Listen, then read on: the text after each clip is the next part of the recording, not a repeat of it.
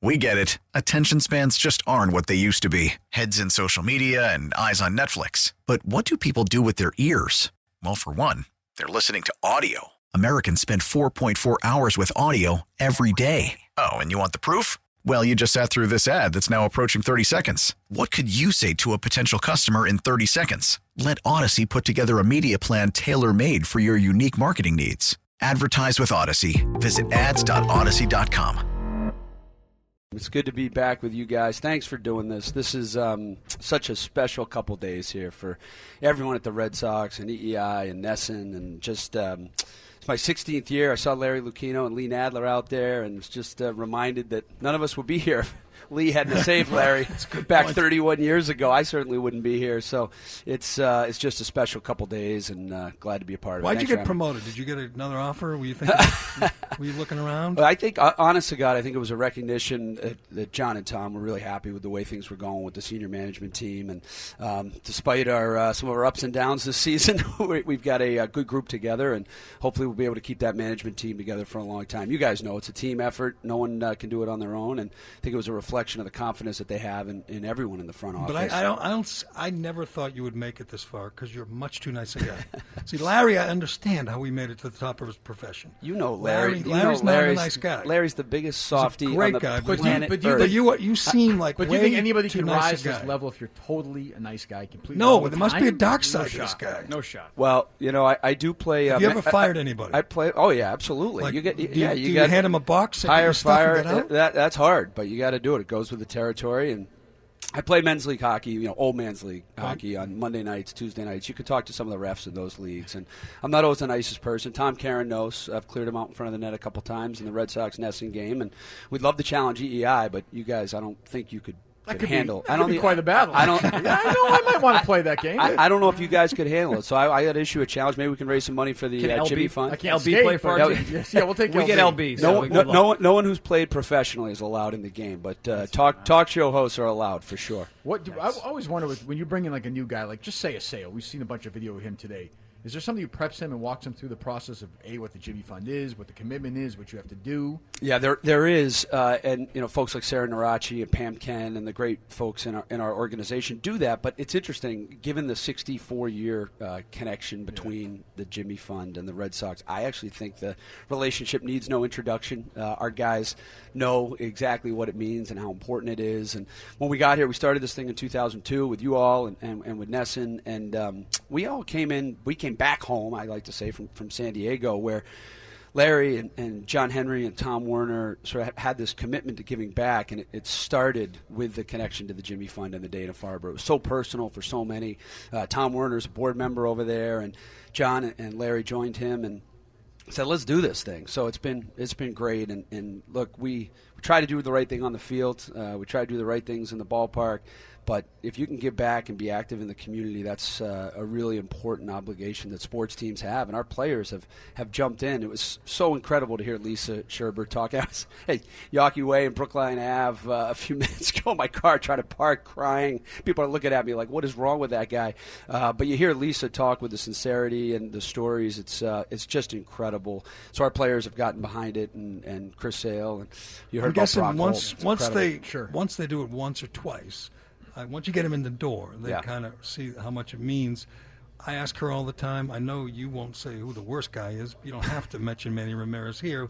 But in all your years, like what one or two players have committed themselves the most to kids at the Jimmy Fund? I'd say Dustin Pedroia has to be right up That's there. That's because his wife top makes of the him. list. She does. Kelly makes him do a lot of things that I'm sure he doesn't want to do, but he's been terrific. Brock's been terrific. We talked about him. Pedro, David Ortiz. You just think about the list of guys that have come through that clubhouse. And Tito was here last night, and we caught up for a few minutes. Tito was great about sort of setting the tone and getting involved, and John Farrell's carried on that tradition. And it's an easy thing to get into, and right. the Pan Mass is an easy thing to get into. It's just such an incredible connection. So it does. It's addictive. You get involved, and then you meet someone like Lisa, really, and Lisa Scherber. I mean, thank God we have people on planet Earth like Lisa Scherber, because the rest of us work as Larry always like to say, the toy department of life. Like right. what you guys do for a living, what I do for a living, it's a joke compared to what folks at the Dana-Farber do. Did you read this Sandoval thing yesterday? I did, yeah. It was disappointing. Did you want to puke when you read that? Yeah, it was really frustrating because,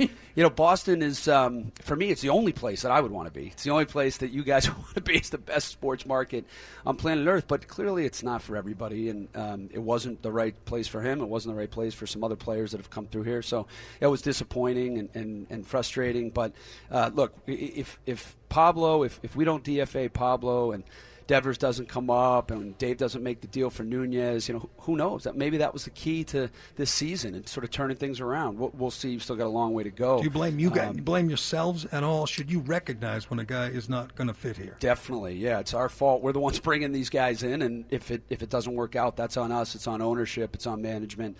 So we have to take responsibility for that. And the whole Pablo saga was just unfortunate, and I wish it played out better because he's got a fun personality. He's played well, obviously, in the postseason, and we thought that would translate here, and boy, were we wrong. It's a conversation we're going to be having 18 months from now about Price.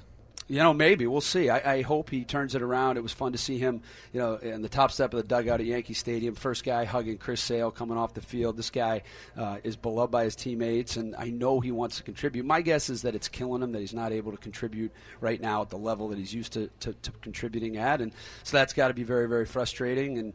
And but look, we're on a roll, and we want to keep that going.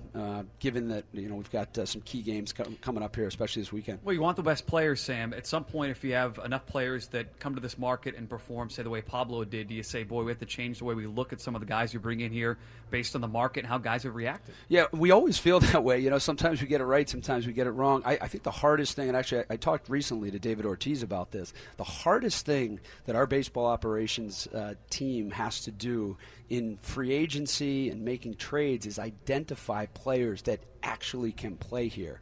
And David said it well. He said, until you put on that uniform, until you get in the Red Sox clubhouse, until you get on the field at Fenway Park, it's really hard to know. You can do all the background checking you want, talking to high school coaches and scouts, but until you get here, it's really difficult. But that is our job, and sometimes we get it right, and sometimes we get it wrong. What's stopping you guys right now from offering a deal to make Sale the highest paid pitcher in baseball?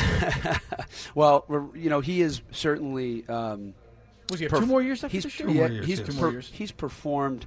I think we knew he was going to be good, right? But I don't think anyone knew he was going to be this good. It's been incredible to watch, and it'd be great to have him a part of this organization for a long, long time. But right now, honestly, that conversation has not come up. We're focused on 2017. No contract talk to them at all? No, nothing at our level. Why would you want him? Yeah, you start to. Why would you want him? 2.5 years away. No, but okay, you pay him that, and then you say because he's a pitcher. On the end. We've gone over this a million times. A pitcher getting older. Why wouldn't you wait? I love when Jerry Callahan jumps in and helps defend the. It's fantastic. Kirk and I haven't been together in a while. Jerry Dombrowski. We haven't, really.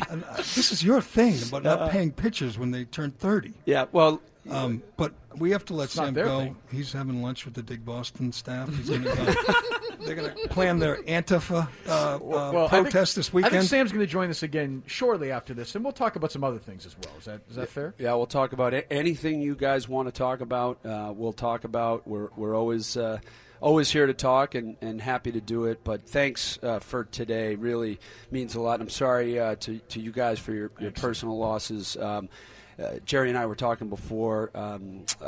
My wife and I lost a really close friend to brain cancer recently, and on behalf of our great friend Ben Crawford, we'd like to make a $10,000 contribution to today's effort. All right. So thank you. You did get a big raise. Thank my wife, Amanda Kennedy, and a huge shout out to Mike Gordon. Lisa Scherber mentioned him, but Mike Gordon, president of Fenway Sports Group, he's John and Tom's partner in everything we're doing at FSG, and he really has been a driving force behind so many good things at the Dana-Farber and the Jimmy Fund. So thanks to Mike Gordon for all he does. She points that out all the time. And he hates to be mentioned. He hates to be mentioned, but too bad Mike Gordon, because he asks her what he need, and whatever it is, he's there for her and for everyone at the Jimmy Fund.